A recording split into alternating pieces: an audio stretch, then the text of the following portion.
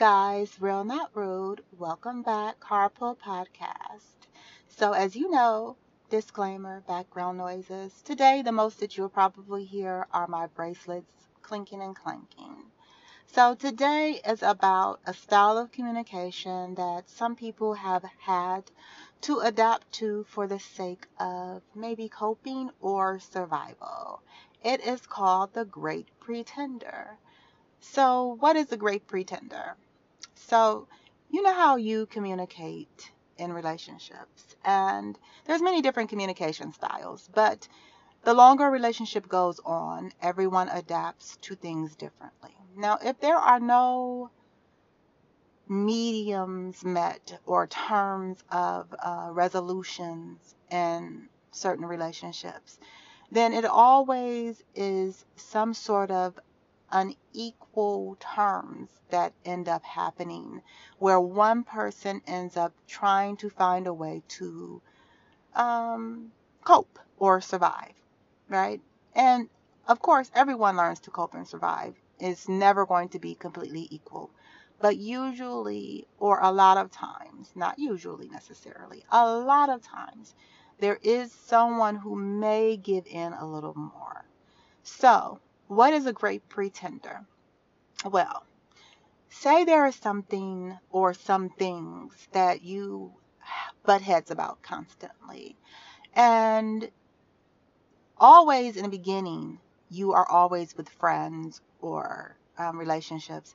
You're always going to, when you get with someone, there's going to be things that you don't like the same or agree on the same, right? And so as those things come up, there'll be disagreements. And when those disagreements happen, there either will be resolution or there won't, right? And usually there's never a resolution in the beginning, right? Because you're just learning. So as time goes on, hopefully you'll find a way to make things as even as possible where there's an understanding, agree to disagree, or some sort of understanding. But if it continues to go for a long time and there's never any understanding and it just gets pushed to the wayside, then someone ends up feeling kind of lost and they are unheard to some degree, right? So if they are unheard and this is something that is important to them, or if it is a quality that is important to them, then they have to learn how to cope with this particular issue if they're going to remain friends or end the situation, right? So either they continue to voice this or they find a way to survive through it. Now, if you continue to voice something and it is something that you're not heard on, then that means you're going to make the choice to fight, right? Because if you try to communicate something and the communication doesn't work, you can only communicate with two people. If two people aren't communicating, then that means one person is fighting. So then you decide to no longer try to communicate and exit, or you decide that you're going to find a way to survive and cope. So learning to survive and cope without communication is called the Great Pretender, right? That's what I call it. Because what you're learning to do is push down that issue and pretend that it is okay. So when something comes up revolving around this issue, you probably still react to it and maybe even try to find a resolution around it. But if it has never ever been resolved, then what happens is you end up bumping your head against the wall with this same thing. So you go again and decide, okay, I'm going to back off, and you smile through it and you shut down and you become the pretender. So now you act like you're not tripping, everything is okay. The other person is fine because it goes on as it is, where they feel like everything is smooth, and you are pretending. Deep down, you are not okay. You're looking at them and you're thinking, don't you get it?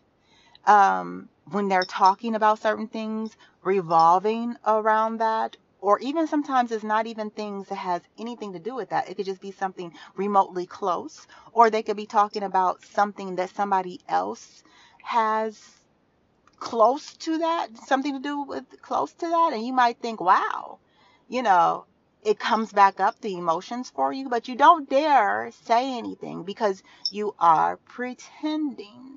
But this is how you have learned to survive and cope. You have learned to be the great pretender. That is a surviving, a coping skill that you have learned to have because you've learned to stick it out and something that you have learned to pretend in. Now, is that healthy? I don't think that it is healthy. I think that it's a choice that people make because you decide two things, enter or exit. So if you are going to enter, well, then you have to make a choice of how you stay in the entrance. But if you're going to exit, then you just exit. The great pretender is a masterful skill, but it is also unfair.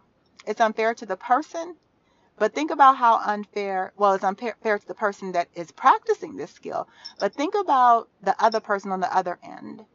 That person is looking at you as you smile, but they don't know that behind that smile is a frown.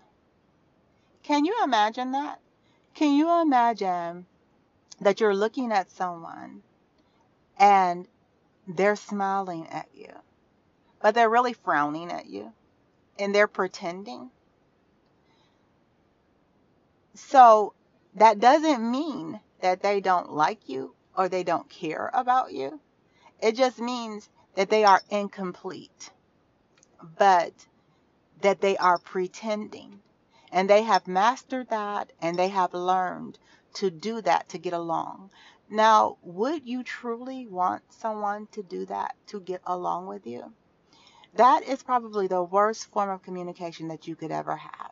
Transparency is the best form of communication that anyone could ever have.